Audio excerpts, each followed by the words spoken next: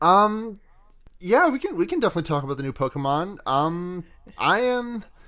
I like all of them. They're great little guys. I have no desire to play a new Pokemon at this point in time. I mean, like I'm experiencing like I've said, I'm just gonna be candid about this. I think I'm like extremely depressed right now.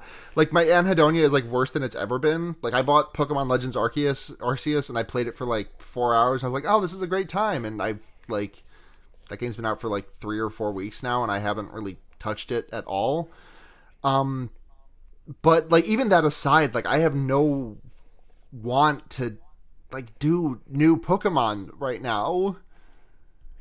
Yeah, I like actually haven't played any of the Switch Pokemon games. My last one was Ultra Sun or Moon. I can't remember which. So, but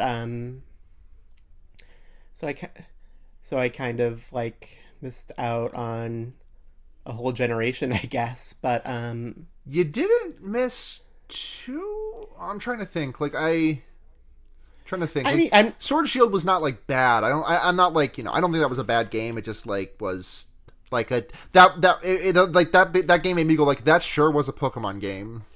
yeah, Like I'm like not too bummed about missing Sword Shield and you missed out on Diamond. Araquanid. You missed out on that. No, Araquanid was Oh, that was was on Araquanid Moon, I Gen think. 7? Yeah, you're right. You're right. Yeah, Shit. What did you miss out on Gen 8? Appleton. You missed out on Appleton.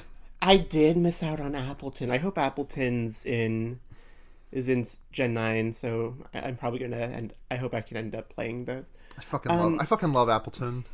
Appleton's such a friend. I My like named mine Tree Trunks, like the Adventure Time elephant. Oh, that's great. My Yeah. one complaint with Appleton is that I don't get why its like shell is a gradient because like pies are not gradients. I need to hold on. I need to look at this because I've never thought about this before, and I need to. Oh wow, it is a gradient, huh? Yeah, it's like it like doesn't make sense. Like why would it not? Why would it not just be like the crust on top of a pie? It should be Well, sticking that's out. fine. That's fine. I guess this happened organically. God, what a perfect Pokemon. I get it Anything is. anything that is quadrupedal, any Pokemon that is quadrupedal with a huge thing on its back is nothing but respect for this. Like this is Appleton, this is Dreadnought, Torkoal, obviously.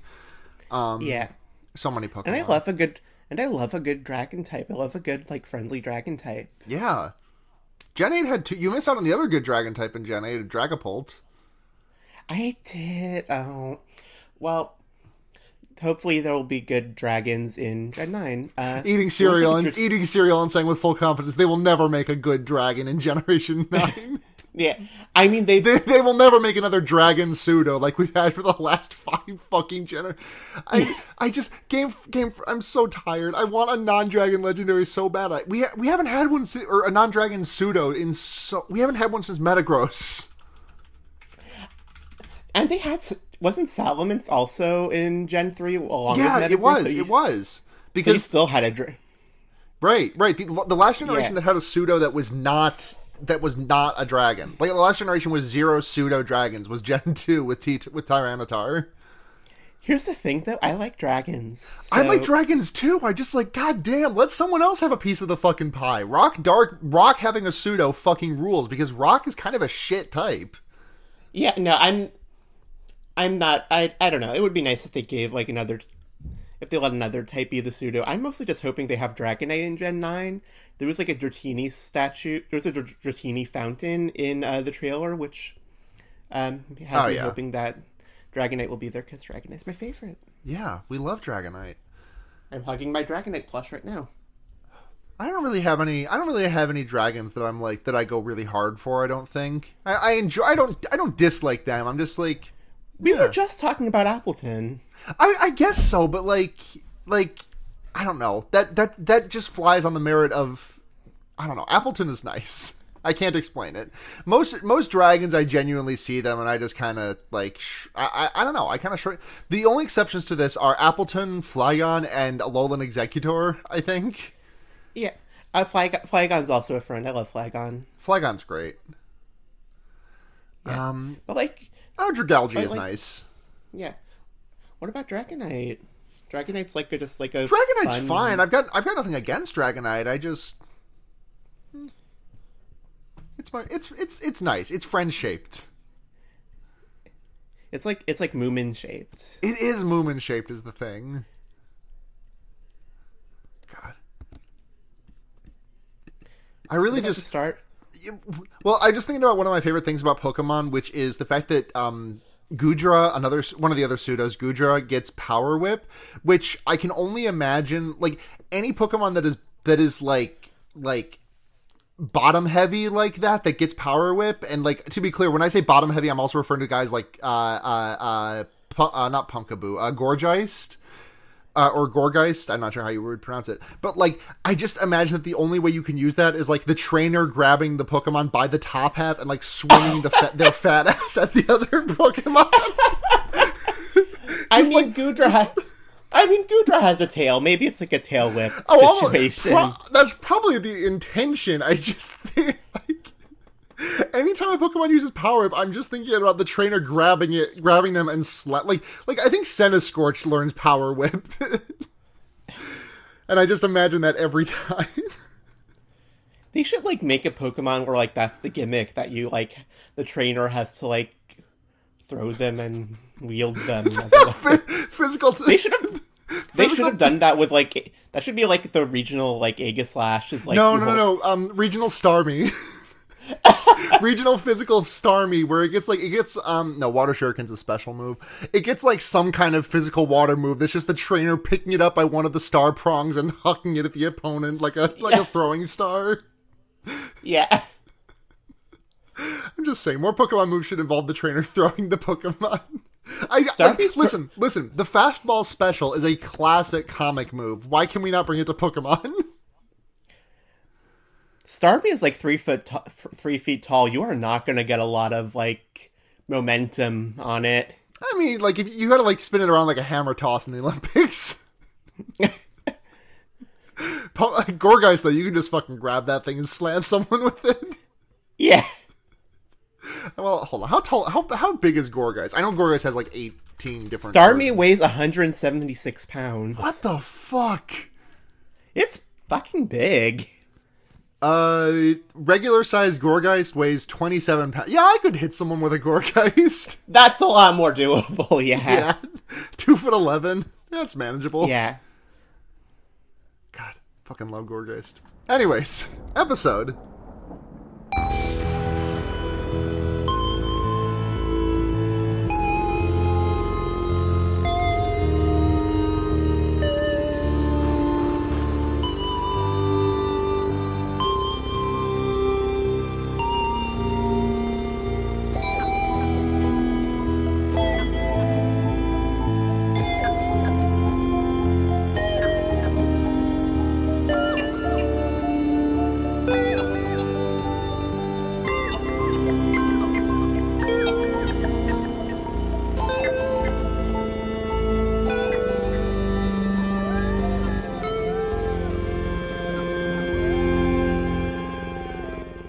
Welcome to Fair Baiting, everyone. It's your number one, what is it? It's your number one floating head podcast. It's your number one floating head fan cast. I'm Sarah, and this week I'm joined by... Ziva. Hi, Ziva.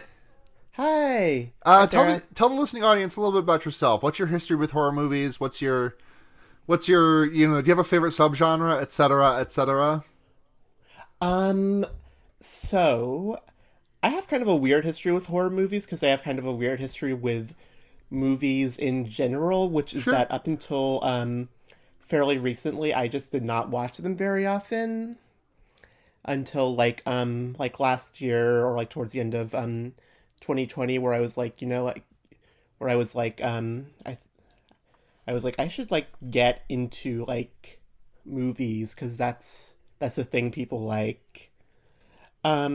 And so I have been since then, kind of inconsistently, and I do like horror movies. Like, I'm big on body horror and like surreal horror. I like also like art house movies with like horror elements. Mm-hmm. we watched a movie this week, which I'm very excited to talk about. Also, God, fuck it. Sorry, I'm just thinking about the shit that happened last weekend when we tried to record this episode. When like the fuse tripped and I lost all my notes, and I just had to be like, well, Yeah. I don't have time to rewatch it right now. Yeah. Anyways, the movie that we watched this week is Mystics in Bali. It was an Indonesian horror movie from the 80s, which A, ruled, and B, had a really interesting English dub on it. So, like, what's the story on the dub here? Do you know anything about what... I don't know the story on the Like, dub at all. I'm finding myself curious where the original audio track, like, is, because the characters are very clearly not speaking the lines that are being heard on the track that we watched. I have to assume that like there was like in Indonesian like original, except I'm not even sure because the girl like Kathy she was like just like a random tourist that the filmmakers recruited. Yeah. So I don't even know if she like spoke any Indonesian at all. So there might actually it might just be that like the actors like spoke their original language, but there's no non-dub. Yeah, that so can't be right. it was just like Mahendra speaking. That doesn't sound right. Yeah, that Or, doesn't like, sound or, right. like, Actually, that's not right. Maybe yeah. maybe there's like the Indonesian version where like Kathy is speaking Indonesian probably, but like I think no matter what, at least one character is being dubbed in any version, I guess. Yeah, I'm just looking at the Wikipedia right now. For any notes on this that I could find. Like I remember trying to look at this earlier, but I didn't write anything down. The film was not widely released on VHS, being distributed only to Indonesian and Japanese markets. Yet it has achieved a minor cult status among horror fans.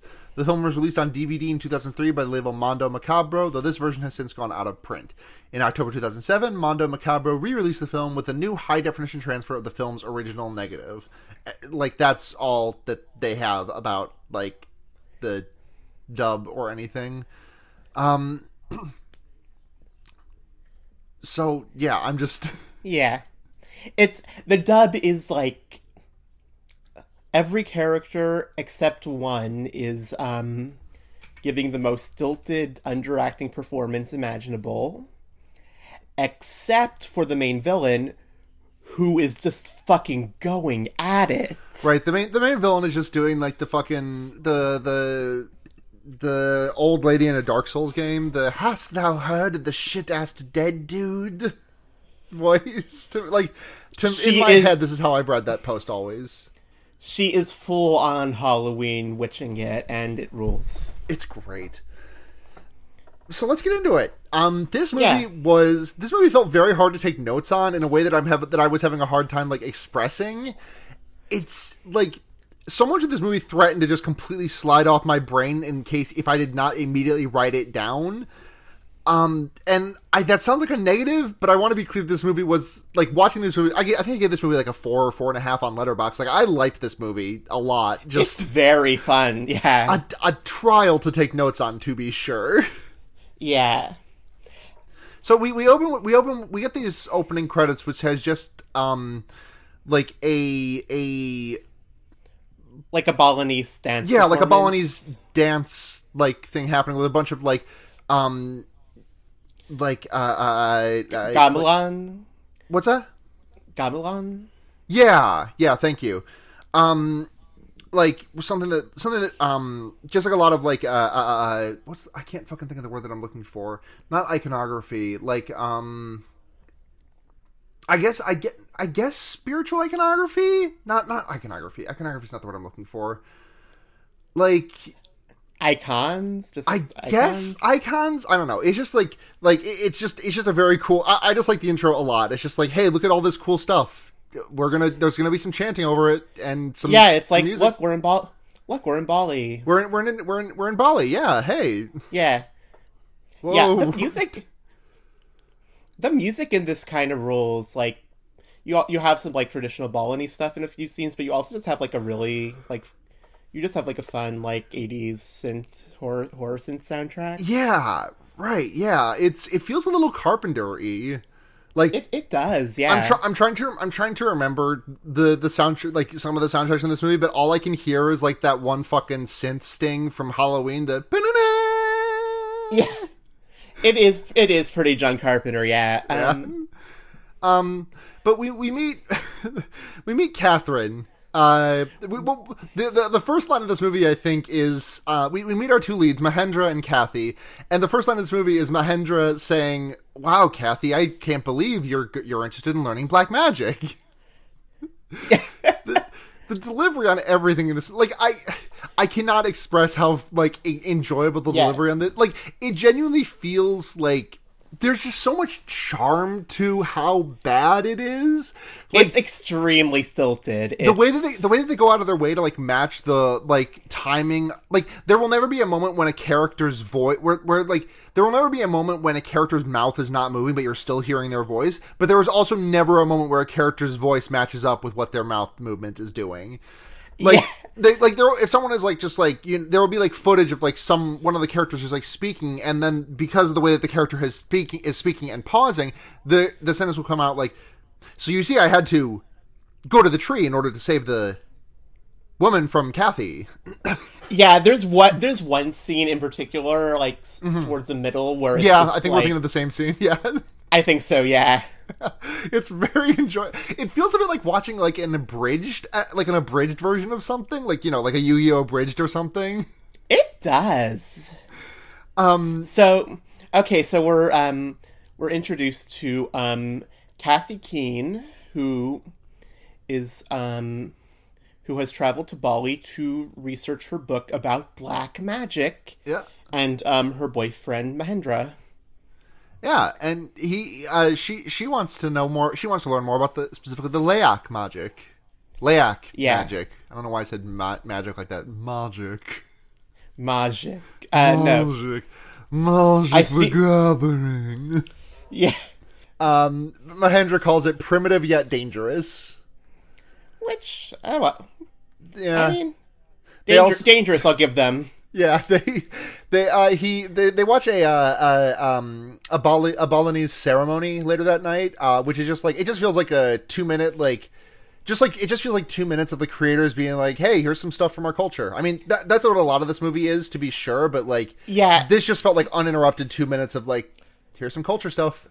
Yeah, it actually might be slightly more complicated than that, although like, I am not knowledgeable to talk about it because so most of Indonesia is majority Muslim, but Bali is, I think, like the main or the biggest island where that's majority Hindu, and I'm pretty sure that this movie was made by Muslim filmmakers, so there is probably a bit of exoticization going on, but again, like, I'm just some white American who doesn't know shit, so I'm probably not super qualified to talk about it. I was seeing something on the Wikipedia about how they like didn't film this on.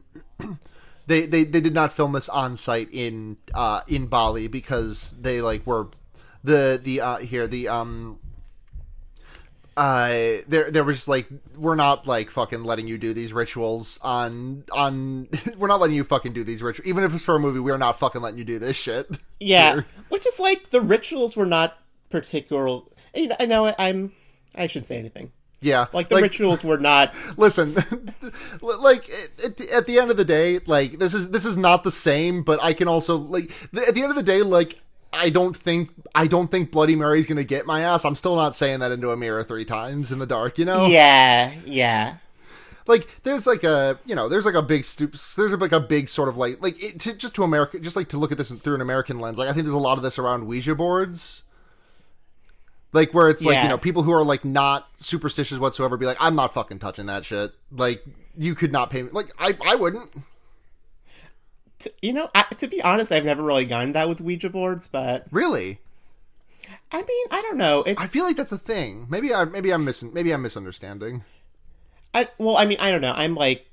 I'm Jewish also, so like maybe so slightly different cultural background with that. Yeah, but, like, that might have not. Yeah, but like also I'm just like, Ouija boards are owned by like Mattel or something. It's like, like I'm not. I know, I'm but not. I'm not going to be scared of like an occult thing if it's like owned by like the company that makes Scrabble. I might be a little scared of an occult thing if it's made by the company. If it's made by the company that made Scrabble. Yeah. I'm not above saying that. Okay. But Yeah. anyways, yeah, just like 2 minutes of like, hey, here's a festival. Enjoy. Yeah. And I did enjoy. It was cool. Yeah. Me too. I Also, something I want to point out is that it's established that Kathy has previously traveled to Africa and learned voodoo. Mm-hmm. This never comes up. No, it doesn't. Yeah. Kathy, Like, from what we are told about her in these opening like 5 to 10 minutes, Kathy is like one of the world's foremost scholars on like black magic, like that's the term like the film keeps using, like black magic. Yeah. Which is a wide umbrella. And she does not act like it at all. No, she doesn't. She's just like, oh, I guess I will. Wait, how does Mahendra set Kathy up? So what happens with I know exactly what happens, but there's a couple of things I want to like go through in this because so on the way home from the ceremony, Mahendra and Kathy have a little kissy as they go their separate ways, and there's a creepy woman watching them from the bushes. Right, white woman spotted. Right. We then the next day they like go to a forest, a scary forest. Right, there's like a scary forest with like skulls everywhere, and I think it's supposed to be a graveyard. Yeah, I think so. But they're just like they're just chilling in this graveyard, and just like we see them like leaning over a bridge, and they start to have a conversation, and then like 5 words into the conversation, the camera starts like clunkily panning towards the like downwards and to the left, but it's not moving in a diagonal direction. It's like going down and then going left and then going down and then going left. And like this is one of the things that I absolutely love about this movie is that like I love to see shit made on a shoestring budget.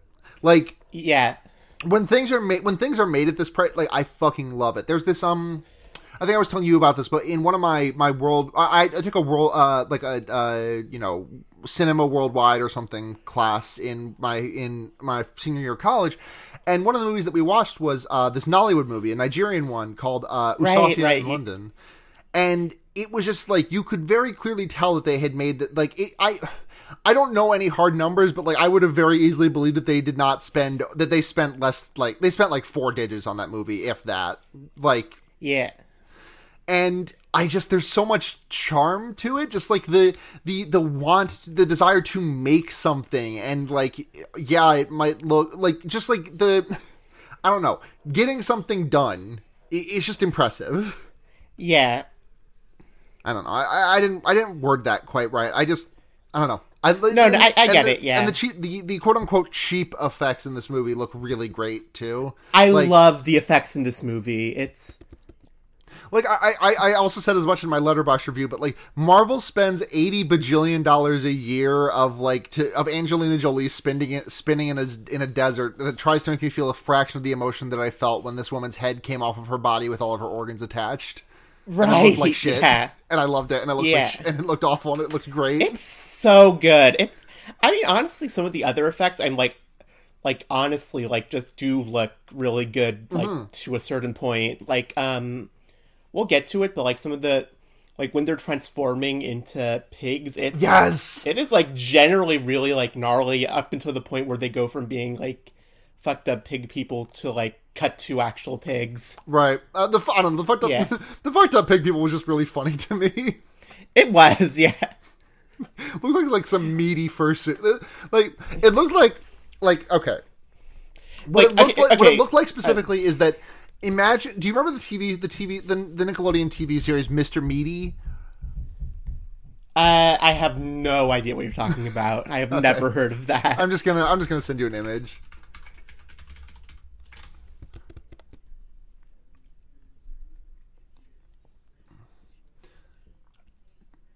Here's Mr. Meaty. Here, I'll send you a picture what Mr. Meaty television series looked like. Like if Mr. Meaty had existed, if Mr. Meaty television series had existed for long enough in order for them to like do an episode about furries, that is what their fursuit would have looked like. Okay, I'm seeing this and I get what you mean. Okay. Yeah. Just like really like meaty looking puppets. Like these look like Muppets made out of like human flesh. Yeah, that's like, yeah, like if you cut those open, it would be just like bologna in there. Yes, exactly. Yeah. Okay, but we're getting a bit ahead of ourselves. Yeah. What happens next? Yeah, so they have their conversation in the cemetery, and Mahendra says a line that like, perhaps you and I are the only two people who've ever dared to kiss beside all these old skeletons and skulls. And they get up and leave, and the scary woman from earlier is watching them again. Then we cut to like a POV of Mahendra walking in on sleeping Kathy, who wakes up with a start, and he's like, "Oh, good, you're awake." And this doesn't come up. Like I thought this was like seeding for like Mahendra being evil in some way, but it was just him chilling. Yeah, no, you got to get a jump scare in there somewhere in the early part, I guess. Was that even a jump scare? I mean, Kathy got jump scared. We didn't. I guess so, yeah. But he just walks in there and he's like, "Hey, my buddy, I was telling you about. I found a Leyak master for you to talk to." And the thing is, like, I'm another comparison I need to draw here. This feels also like I'm watching Garth Marenghi's Dark Place. Like, I think that, like, there's something to, like, it's not just, like, Mahendra's voice very much carries, like, the air of delivery. Mahendra and Kathy's voices both carry an air of, like, the delivery that they were going for on that show. But also, like, I think Mahendra bears, like, a slight resemblance to, what's his name? The guy who's playing not Garth Marenghi. His character name was Rick Sanchez. Matt Berry. Is that his name? Are you sure? I thought you were going to go with like Richard Ayoade. Oh yeah, there is a little bit of like a Richard Ayoade. Ayoade? Is it Ayoade? It's probably Ayoade. I don't know people's names. He's got in terms of like appearance, I think he definitely looks more like Richard Ayoade, but like in terms of just like expressions, it's so very Matt Berry in that show. Yeah, I'm going to keep it real. I have not watched a single episode of... So fucking funny. Yeah, Garth Marenghi's Dark Place, so yeah. Really, I highly recommend sitting down and, like, watching an episode tonight. Oh, God, I'm just thinking about scenes from that show. Okay. It's so fucking funny. Anyways, yeah but the show just gave me some... This movie just gave me some real Dark Place vibes, which was also fun. But the differentiating factor is that, like, Garth Marenghi's Dark Place looks awful on purpose. This, like, has budgetary constraints and looks like that, and it looks better. Speaking strictly in terms of fidelity, like, it is about the same as what you would see on Dark Place, but the fact that Garth Marenghi's Dark Place does it on purpose makes it, like, slightly less enjoyable to me, if that makes any sense. Like it's like you know, if Tommy Wiseau had made The Room on purpose, that movie would have sucked ass. Oh, God. I mean, yeah, that's everything Tommy Wiseau's been involved in since has been trying to recapture that. Yeah, and it's been not good at all. Yeah, I have not engaged in anything of Mr. Except for when he did like that gaming thing in like the early 2010s. Do you remember that? I do not. For like a very brief time in like 2013, maybe he had like a gaming YouTube channel. Huh. Hold on, I need to Google this. Make sure I'm not making this up.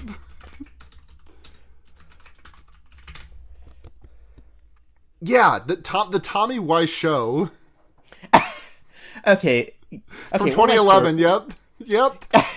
We're more than like half an hour in. We've got to focus. Sorry, I just need to. Sorry, hold on. We need to take an 11-minute and 22-second pause here so we can watch the Tommy Weiss Show episode 9, Dark Souls.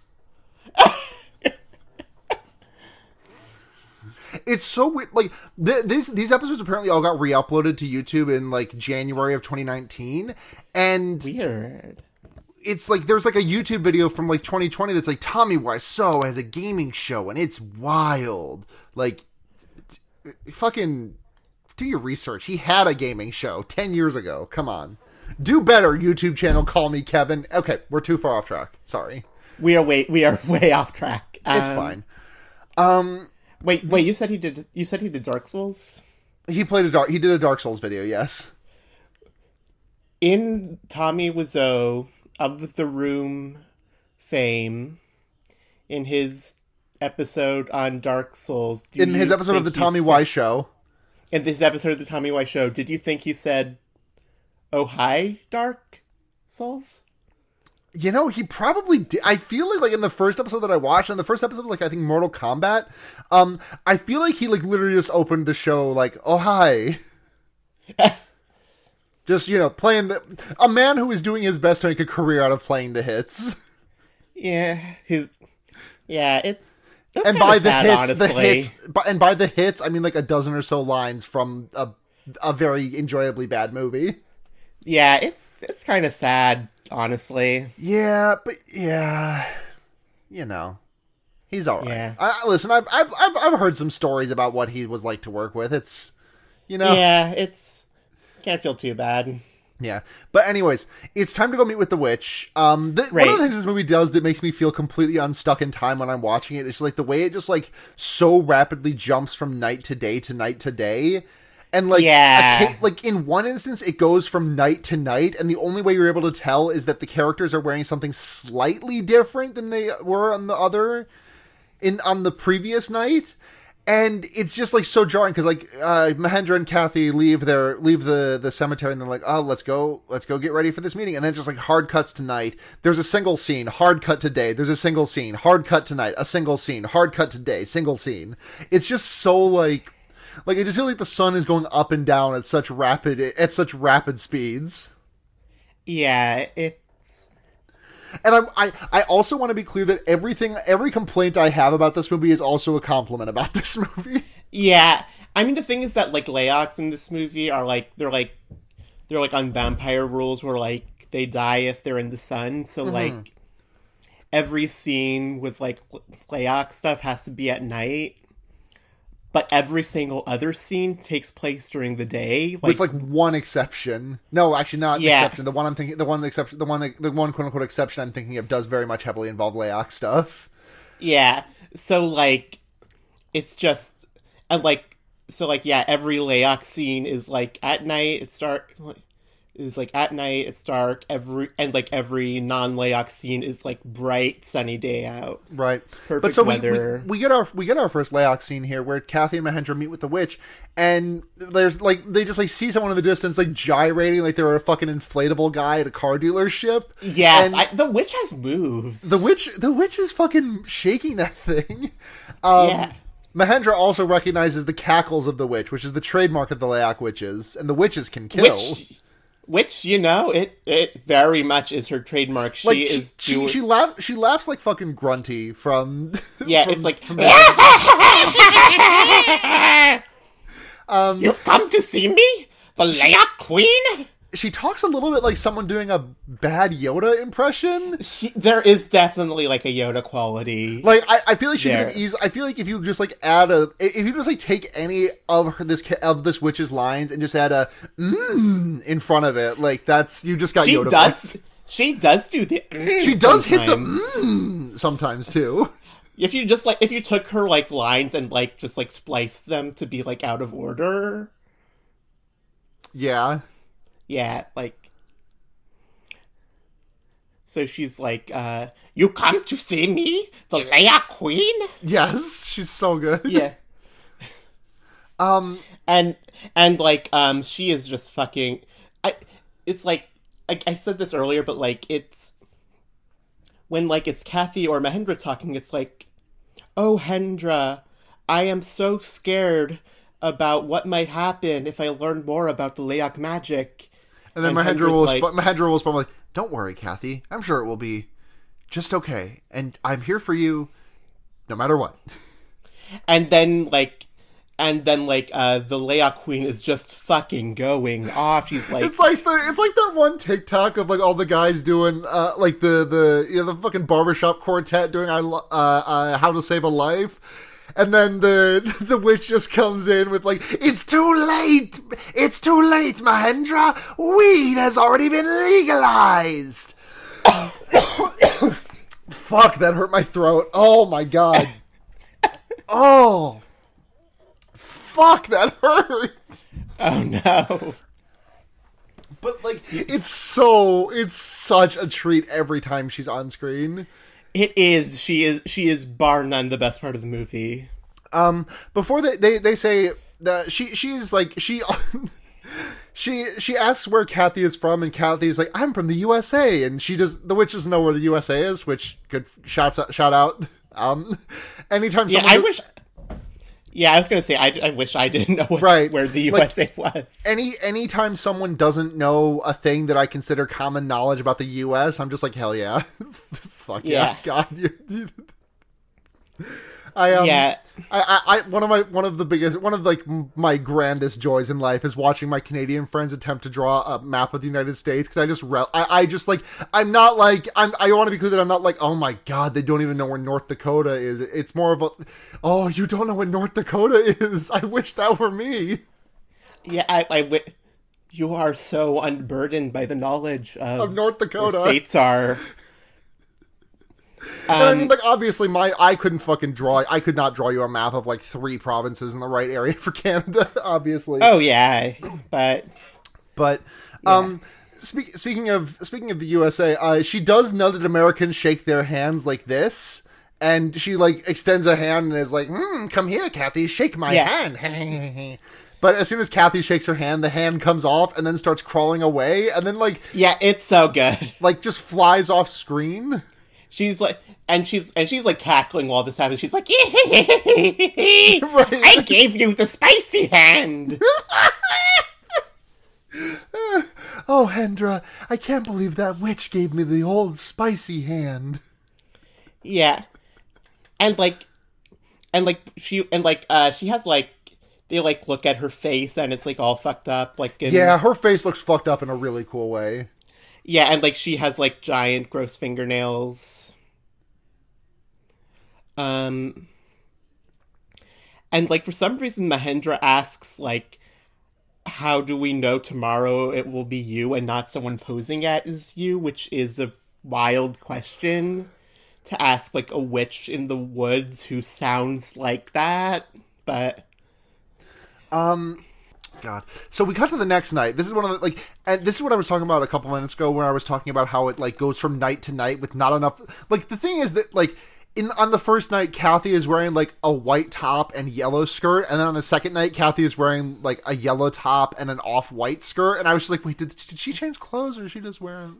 I had to like genuinely rewind, because Mahendra's clothing is like completely interchangeable for this entire movie. Like his, like, not to say that his wardrobe is bad or anything. It's just like he's. Yeah, but it's the next night, and the witch is like, oh, I'm suspicious. Did you bring the blood that I needed? And okay, but first most important thing, the witch is off screen. Yes. For this whole scene. Yes. And all we see of her is her enormous fucking prehensile tongue. Yes, she's got. It's like a fucking tapir dick. It's like unreal. It's so good. Like it's wild. It's just like this like Twizzler coming at them out of the night. Yeah, it's what I had something written down of like what this like I don't even know. This tongue just looks so silly. I love it. It's great. What's the tongue do? She uses that tongue to slurp up 8 bottles of Kool-Aid that they insist are blood. This shit looks like Danganronpa blood. How are they supposed to have gotten like that much blood in like one day? Right? Like, is it animal blood? Is it like I guess? Did they rob a blood bank? Like, what could it be besides animal blood? Yeah. And, like, the witch is like, delicious, this is good blood. Delicious, great blood.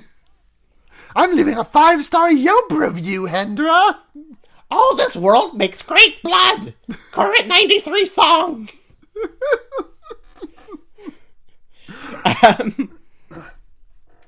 God. So she So, like, the queen, like, promises to teach Kathy magic, but to do so, she Kathy needs to has inscribe some Leyak things on her skin. on her, like, upper thigh specifically, so she's like, "You must take off your skirt! Do it!" And, like, Mahendra's like, "No! Does she have to?" And, the witch is like, "Yes! Yes, you must!" So yeah, the queen.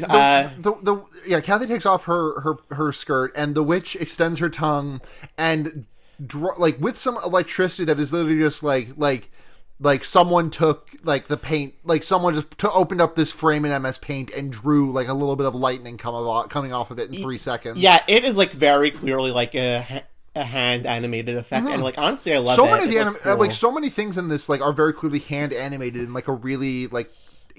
I know I keep coming back to this, but this movie, and I want to be clear that I'm saying this as appreciatively as possible. This movie looks like shit. I love it. It looks like not like shit. That's too mean. But like, yeah, you get what I mean. You get what I'm going for with this. You can see the budget constraints. Right. And yet, like, like, there's so much charm added to it, like, in spite of that, too. Like, it's... I mean, not in spite of, but, like, not in spite of, because of it, yeah. Like, it's very much in the same way that, like Higurashi, like, this is the reason the Ryukishi sprites are the best ones. Like, the manga gamer and the console ones, like, are just... there's a technical prowess to them, sure, that's not there in the Ryukishi ones, but there's no spirit to them. There's no, like, heart. Yeah, and also the Ryukishi ones are just, like, so much more, like, expressive. Right, that too. Yeah. But, the queen she takes off, carves... she carves a, it looks like, like, you know that face that they, like, you know that face you can make out of hiragana? Like, the hiragana face? That's, like, what's that called? Heno Maheji? Is that what it is? Yeah. Heno Maheji. Like, it looks a little bit like that slapped onto Trogdor. It does. Yeah, so, like, so, like, the queen is, like, tells Kathy to come back the next night without Mahendra. And, like, to wear a certain kind of undergarment that they, like, a tapis, I think is what's called. Mm-hmm. They make a big deal about this for some reason. I don't think it's really that relevant. Uh-huh. But yeah, the next day, Kathy asked Mahendra to try to read the spell, but Mahendra's just like, Lee, Ak, Lee, Ak, Mahendra, Lee, Leak. Oh, it says Leak, and Kathy's like, that's a great start, Mahendra. Yeah. Yeah, and then like Kathy just goes to the graveyard, and then there's this really cool scene where they just like dance and cackle for a while. Yes, like because they go. Yeah, she goes to her witch training, and the witch is wearing the exact same clothes as Kathy is, and they just like kind of dance in like reflection of each other. They're like circling each other. It just looks really good. This looks cool as hell. This scene genuinely rules. It's really good. Like the witch is cackling, Kathy starts cackling too, and it's like it's still really stilted, like all the performances, but it works really well in this scene. Like Kathy being so stilted here really actually hits. Yeah. And then like they do this like cool dance and like around a fire, and they dance with each other, and like then they transform into pigs, which I mentioned earlier. Into pigs. But it's kind of the effects are like kind of gnarly body horror. Yeah. To a point, like it starts out like as like kind of like cool practical effects body horror, but then they try to make it look as if they have actually turned into pigs, and like the pigs are like, first off, they're like extremely normal looking pink pigs. Right, they did these pigs.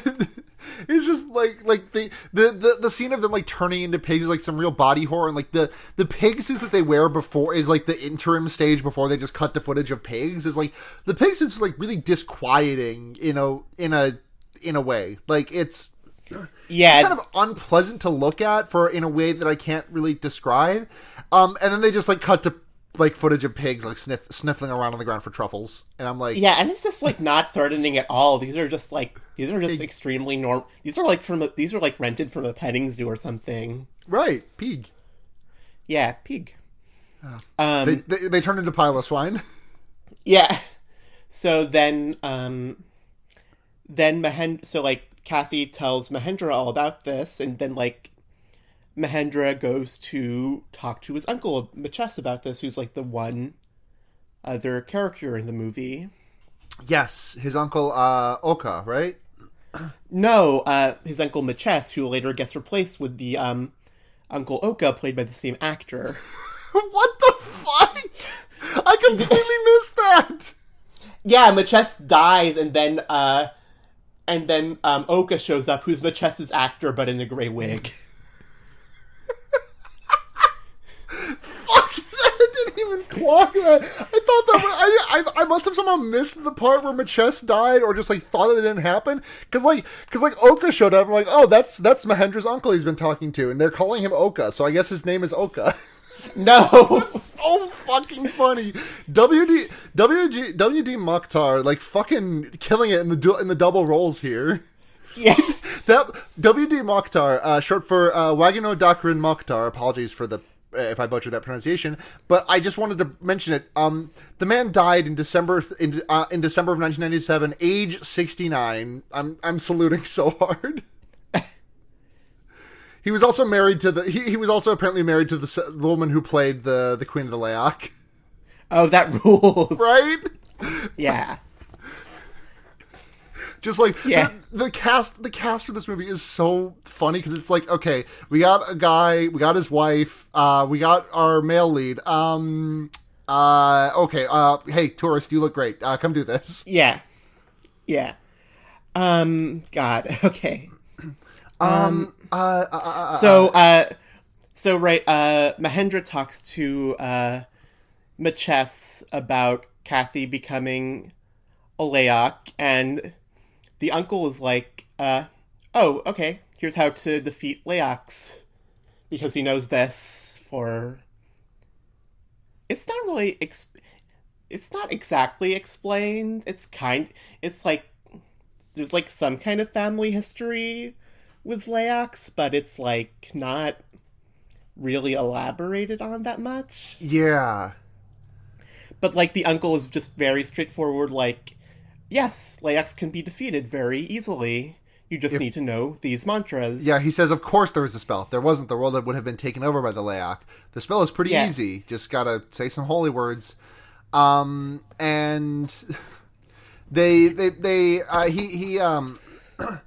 he just explains there's a handful of like mantras you need to do, and he does some of them, and he's like, hey, don't fool around with these. Also, don't tell anyone to them.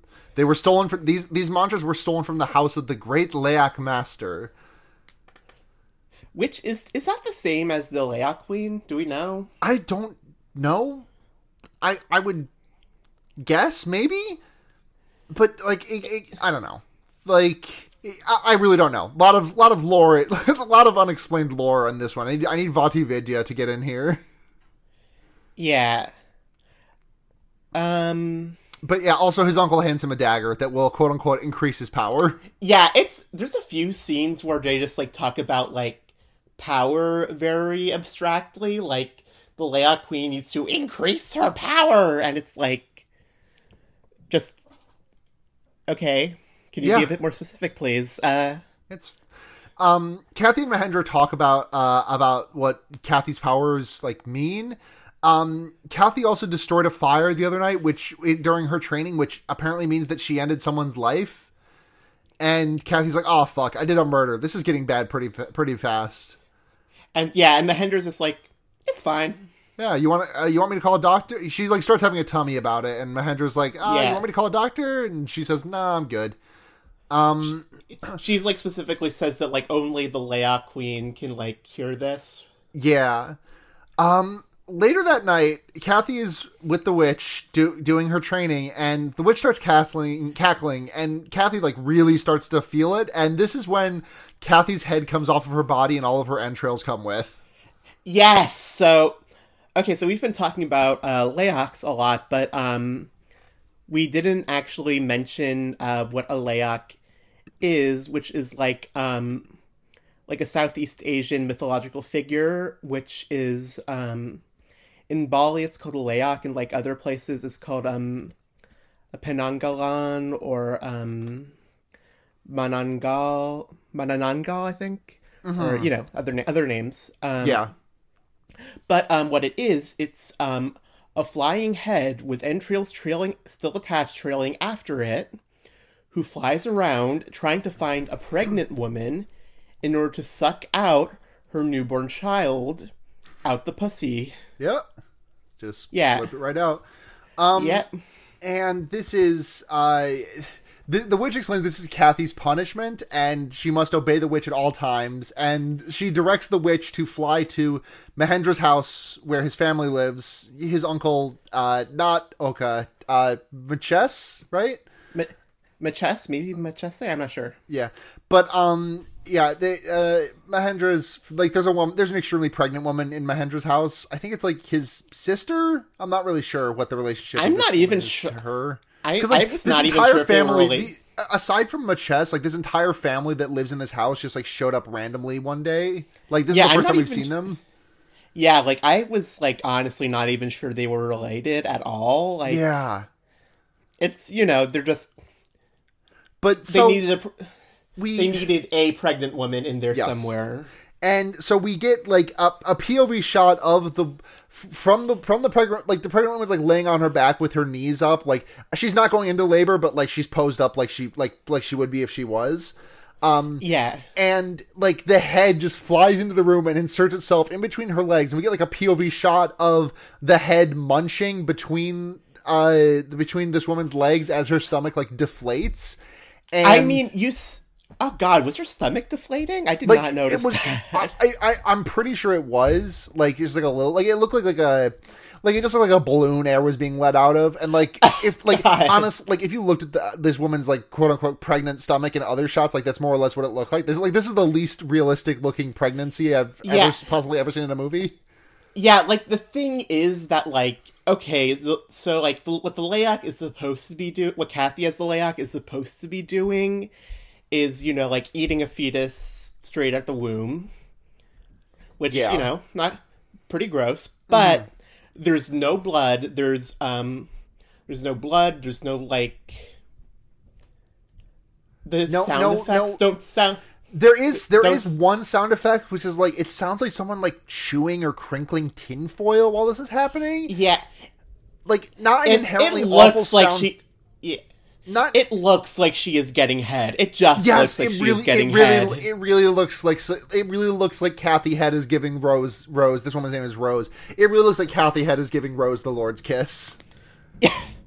Like it. I cannot stress enough just like how this movie is. I retweeted a GIF of it a couple of days ago on my Twitter. If you want to see that. Yeah, it is wild. This movie is... It's gay, but, like, kind of incidentally, like the Queen of Leoc writes, like, a spell on Kathy's upper thigh with her tongue, but it's, like, not sexualized at all. Yeah.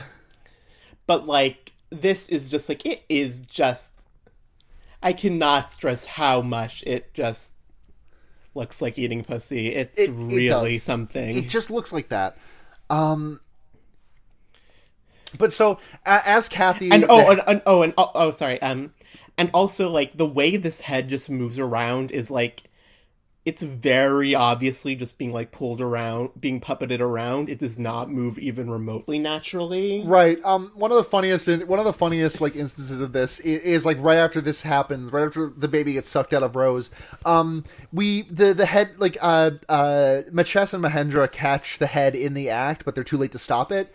And so Kathy Head like flies out through an open window, but like the entrails and stuff like catch on like the dangly entrails just like catch on the bottom part of the window and just like fling them up as though it were like a ponytail you just like flicked upwards. Yes, that so rules. Fucking funny.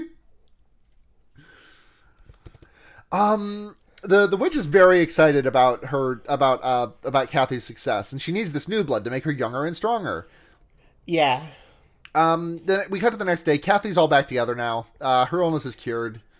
Then it's like cut to night again, I think. Yeah, because Kathy is now like doing the straight edge pose with another woman in the woods, and it's definitively not the witch, and this looks kind of like the I think this is the woman who was like stalking Kathy and Mahendra. No, wait. I thought it was the witch because like the witch. No, it is the witch. But I'm just talking like in terms of appearance, like what we have seen of the witch. This is very much not her. This is revealed later to be like it's like a Genkai from Yu Yu Hakusho type thing. You know, she's got she can appear younger at times when she needs to.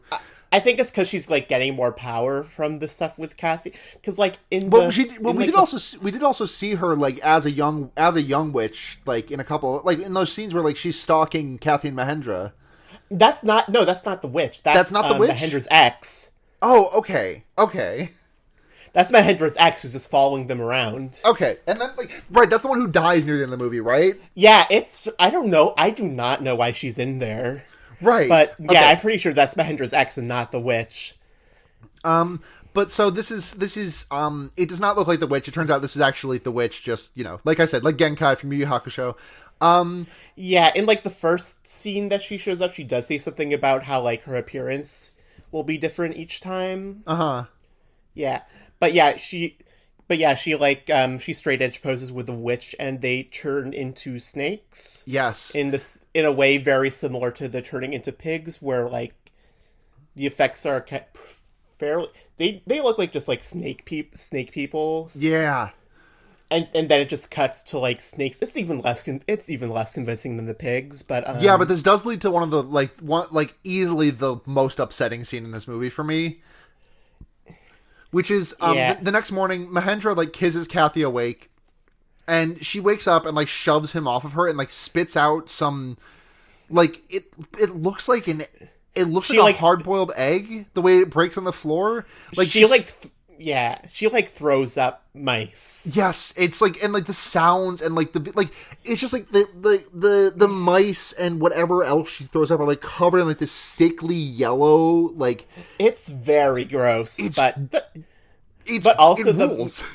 It rules, and also the mice look fine. The mice look fine. Shop mice. They're just, pet shop mice. They're not, it's not scary. Yeah. But, they're live mice. And, which you don't want to throw up, I think. That's a bad sign. But, Mahendra's just it's probably food poisoning. Yeah, she's it's, this happens, I'm told. Yeah. The next scene we get does not make any sense to me. There's a couple of, balls on fire that are floating in the air, and there's a voice that says, "Finally we meet, it's been so long," and then the witch's voice starts laughing, and these fireballs just kind of, bonk onto each other until one of them crashes into the grass and explodes. It's incredibly confusing. I do not know what was going on there. It's maybe a thing where, if we knew more about, the culture or the original, audio. Yeah. Yeah,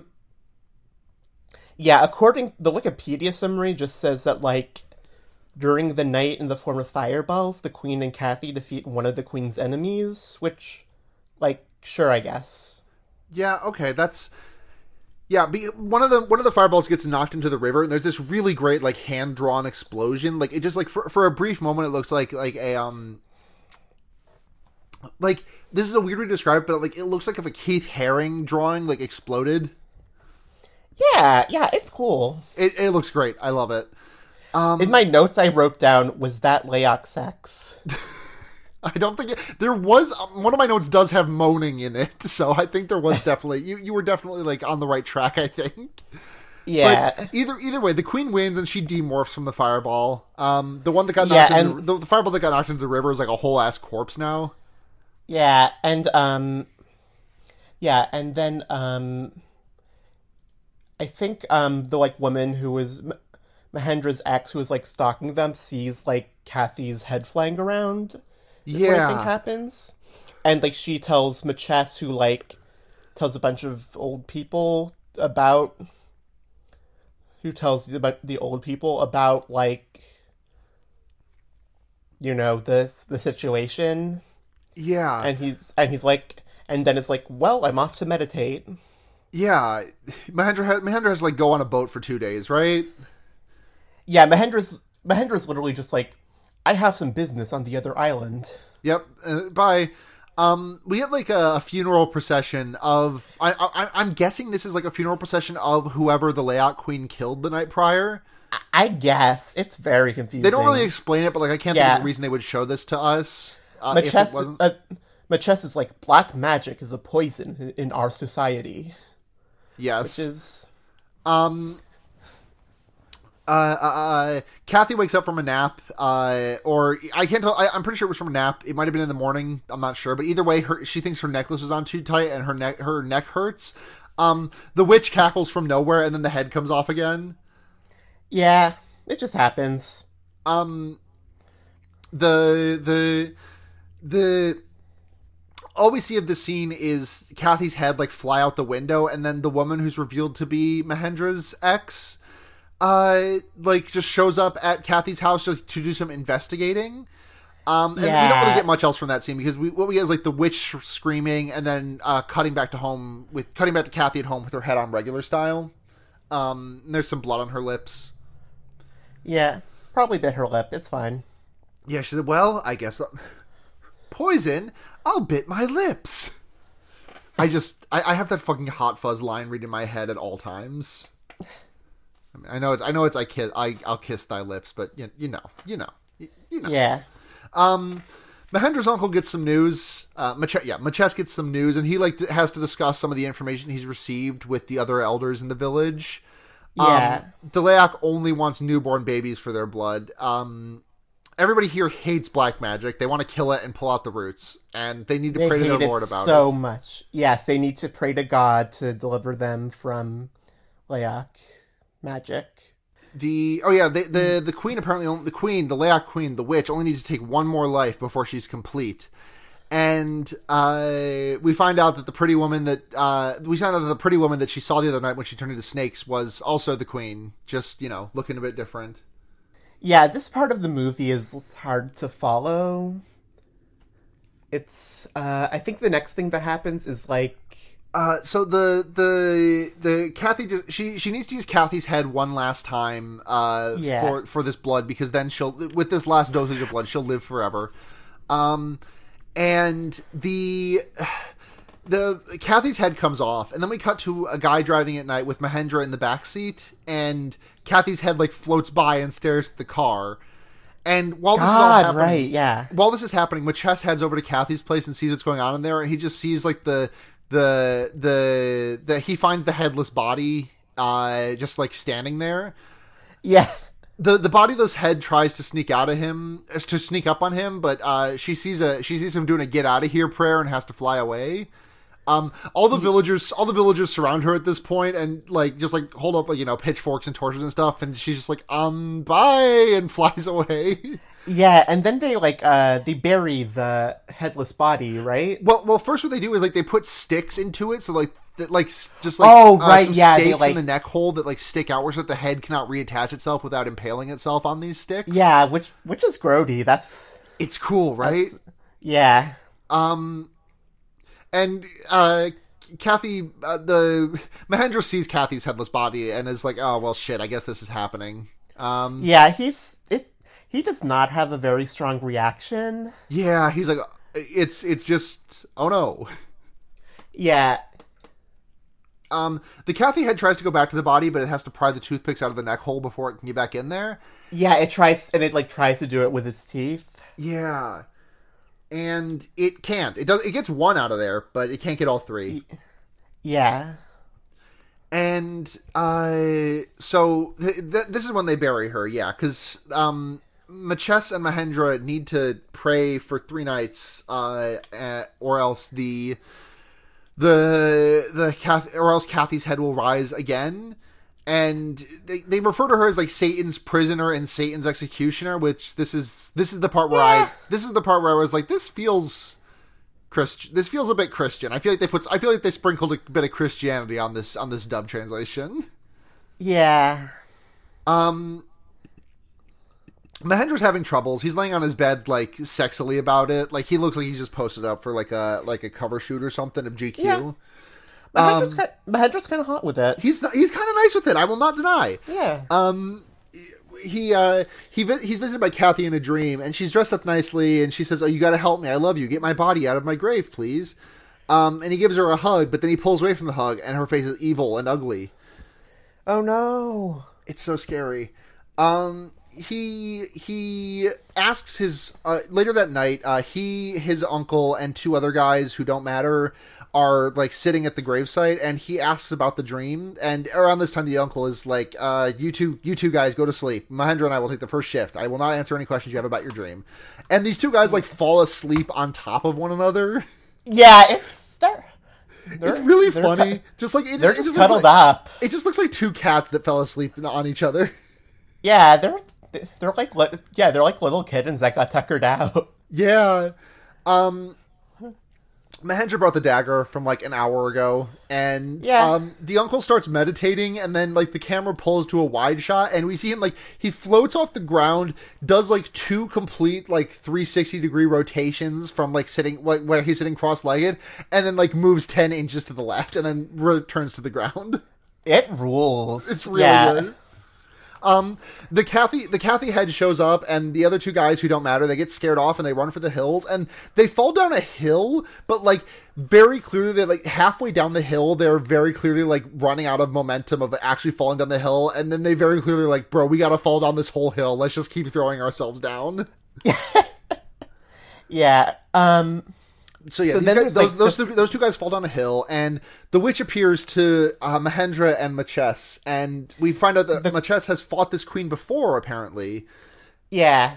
They're squaring off, and he like levitates a tree at her, but she redirects the tree. He does a floating spin. Sorry, my notes is just my one line note here is just really getting me. He does a floating spin move. The queen does a jumping ring move. The queen anamorphs into her young, sexy self. Yeah. It's this rules. This whole fight scene is like, it's very cheesy. Like the effects are like very low budget. There's like a lot more of those like there's like a lot more of those like hand drawn, hand animated like lightning effects. But it's just very fun. Yeah. It's also very confusing. So yeah, it's like some point during the fight. The queen raises Kathy's body and the head reattaches. Yes. And also the queen blasts Maches with all of her magic blasts that she can possibly do. And he dies.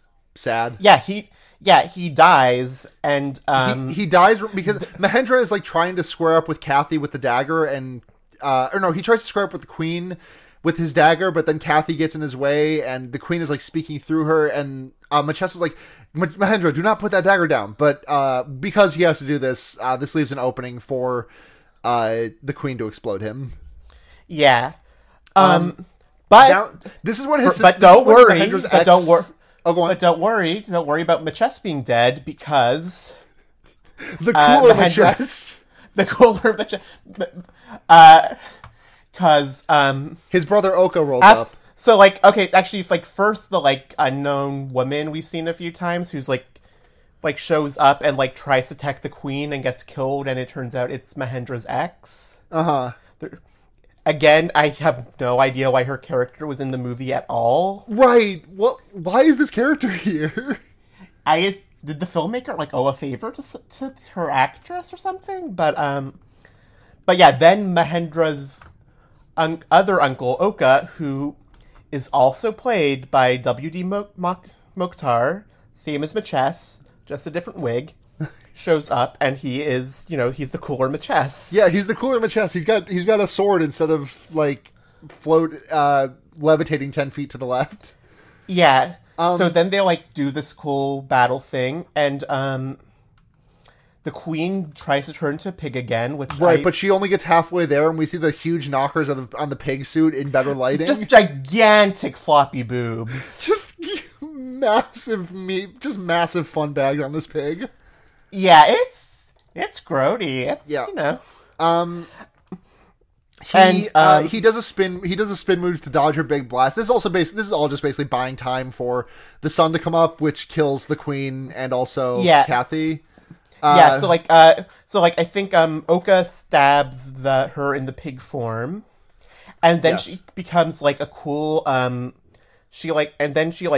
like it doesn't kill her. She turns into like a cool like masked figure who I think is like I think that's like a Rangda mask from like Balinese dance. And they like do a fucking shonen energy beam fight at each other. Yeah, it's great.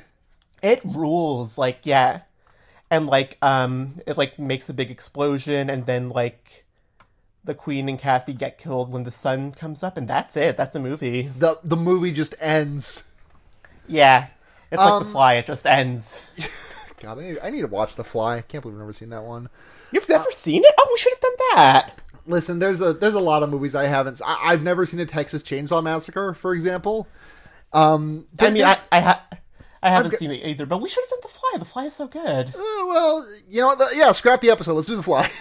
Yeah, let's do The Fly. Next time you come on, we can do The Fly. Yeah, no, So, on the scale of 0 to 5 fat titty pig suits, how many fat titty pig suits are you going to give this movie? Well, there were 2 fat titty pig suits in the movie, but I enjoyed it so much I'm going to give it 5.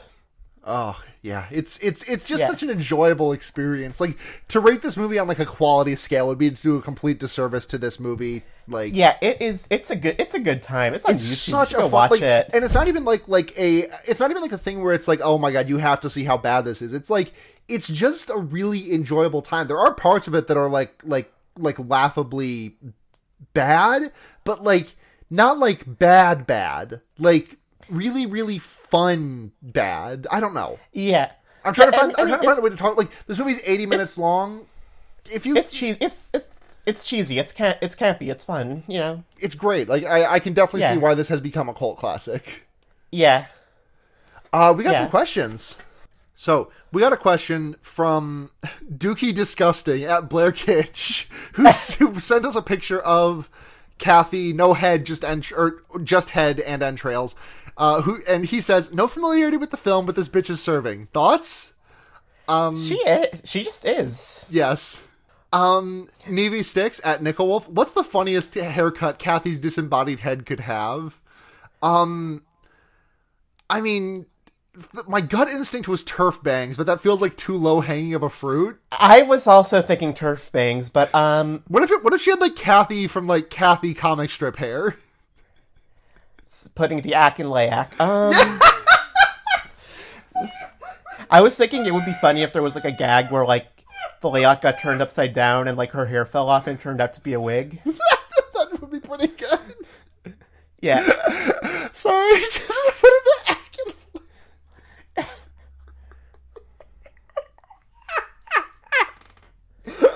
Oh my god. Fuck. She could have like a pink undercut or something. Hell yes. Yeah. Last question from Kermit Slut at Orbadiah Aaron. If you had to cast a redub of this movie, what A-list Hollywood actors would you cast in the main roles? The worse fit, the better. Okay, so if we're going for the worst fit... obviously you need to have Scarlett Johansson as Mahendra. I was going to say Tom Holland as Mahendra. Yeah, they're both playing the role. They just swap off on the camera cuts. No, I don't know. Actors is the hard part of this. So let's who do we got to cast here? I mean, we got to cast the Queen. We have to cast Mahendra, Kathy, and Oka Machess. Let's just cast those 4. Oka Machess, I think The Rock would be a terrible fit, and that's why I would choose The Rock. I was gonna say Chris Pratt because yeah. Yeah. Like Chris Pratt fucking like levitating 10 inches to the left and saying, well, that happened. Yeah. Maybe The Rock is Machess and Chris Pratt is Mahendra. Yeah. Oh God. Yeah. Okay, so we've got those two. Then who do we got for who are you casting for the Queen? I think it's got to be like someone like really young. Like, okay, who is in the television show Euphoria? I know nothing about that show except for Zendaya. Is Zendaya in that one? Yeah, Zendaya and Hunter Schafer are like the two leads, I think. Oh, okay. Aquafina. That's the witch. Yeah. Who's Kathy? Who's Kathy? We need Kathy, I think, needs to be the worst fit possible. Kathy needs to be like a really good actor. So like Daniel Day-Lewis. I was gonna say like Judi Dench, maybe. That also would be good. I just thought mismatching the gender for the role would also make it a worse fit. But maybe like Dame Judi Dench's voice coming out of this. Tilda Swinton. Yes, Tilda Swinton as Kathy would be so good. Yeah, and we actually have one more question because my friend Runa asked a question on one of my tweets. Sure. Runa, which of censored at Cacklemancy on Twitter, asked, "Okay, I've seen I think one image of this woman and it looks like a layock is going down on a woman. They say one image of this movie and it looks like a layock is going down on a woman. My question though is, what was your favorite effect, practical or otherwise, in this movie?" Trying to think. There are a lot of really good ones in this. There are. I think the two that really stick out to me are either the explosion when one of the fireballs is knocked into the river, or Machess levitating 10 feet to the left. Yeah, I loved those. I loved seeing both of those. I kind of want to go with like the beginning of the pig transformation sequence. That's also up there, yeah. Yeah. Yeah, because like it is some like grody body horror until it stops being that. Yeah. Yeah. And I also really like the hand-drawn lightning effects. They're so charming. Yeah, that's questions. That's questions, yeah. We're going to do recommendations now. Before we get into recommendations, I just kind of wanted to say that Fearbaiting will be going back on hiatus for a couple of months while I try to finish the semester of school. I've just really got too many plates in the air, and just keeping this one afloat is like, I love doing this podcast, but it's just with the amount of things I have in the air, any hours that I can claw back for myself in a week are like really important things. And if I can be perfectly frank, I've been like really depressed lately, and I feel like it's been kind of affecting the output of my podcast. And I feel like it's less noticeable on my other shows where I have like a constant co-host or co-hosts, but I'm worried that it's kind of showing through a little bit in this, where I'm not as on my game as I would like to be. And so for, just a lot of reasons have compounded so that I'll be taking the show off the air for a couple of months. And, not forever, obviously. Well, Fearbaiting will return later this year. Just, a lot of things in the air. For the sake of my own preservation, not driving myself insane with this thing that was supposed to be just a fun, this thing that is ostensibly more than any of my other shows, just a fun little project to talk with friends about movies for a while. Yeah, if I can talk about like the thing that like really, I've been having and hawing about this for a little while, but the thing that really pushed me over the edge is that we were supposed to record this episode last week, and my dad was doing some electrical work on the house and tripped a breaker, which controlled my computer, which shut it off without saving any of my notes. And I didn't lose, I'd lost maybe like a half hour, 45 minutes worth of notes, but that was a half hour, 45 minutes worth of notes that I didn't really have time for that night, and just cascaded into me having to move a whole bunch of other shit around. And I just realized that I am just too tightly packed. And yeah, it's just, I'm rambling a little bit long about this, but I'm very glad that people like to listen to this show, and I'm sorry to have to take the show back off the air so soon after we're back in the new year. But, I gotta, take care of myself. But with that all being said, Sorry for the weird lead-in, but Ziva, recommendations. Okay, right. Recommendations. I can go first if you need. Sure, yeah. My recommendation this week is going to be Higurashi no Nakukoro ni fucking again, because I've recommended it so many goddamn times, but it's really the only, like it's genuinely one of the only things in my life that I'm drawing any sort of joy from right now, and it is also just a really, really, really good story. I'm coming up on, like, the back quarter of it, and I'm just really excited to see where it goes. If you really put your nose to the grindstone, dear listener, you could probably read all of Higurashi by the time this podcast comes back. You can. I mean, if you have enough free time, you can watch Higurashi. You can finish Higurashi much faster than that. I read it in like 2 weeks, I think. You read all of it in 2 weeks? I did not have much going. I did not have much going on in my life. Let me take a look at let me take a look at the first time I got an achievement for Higurashi Chapter 1, Onikakushi. I got the first achievement for that, which means I finished the chapter in June of 2020. I'm coming up on 2 years of reading this fucking VN. That is... Listen, I know. No, it's fine. My recommendation is Umineko no Nakukoro ni. Hell yeah. Which is the other main visual novel series, I guess, in the When They Cry series, which is life-changing.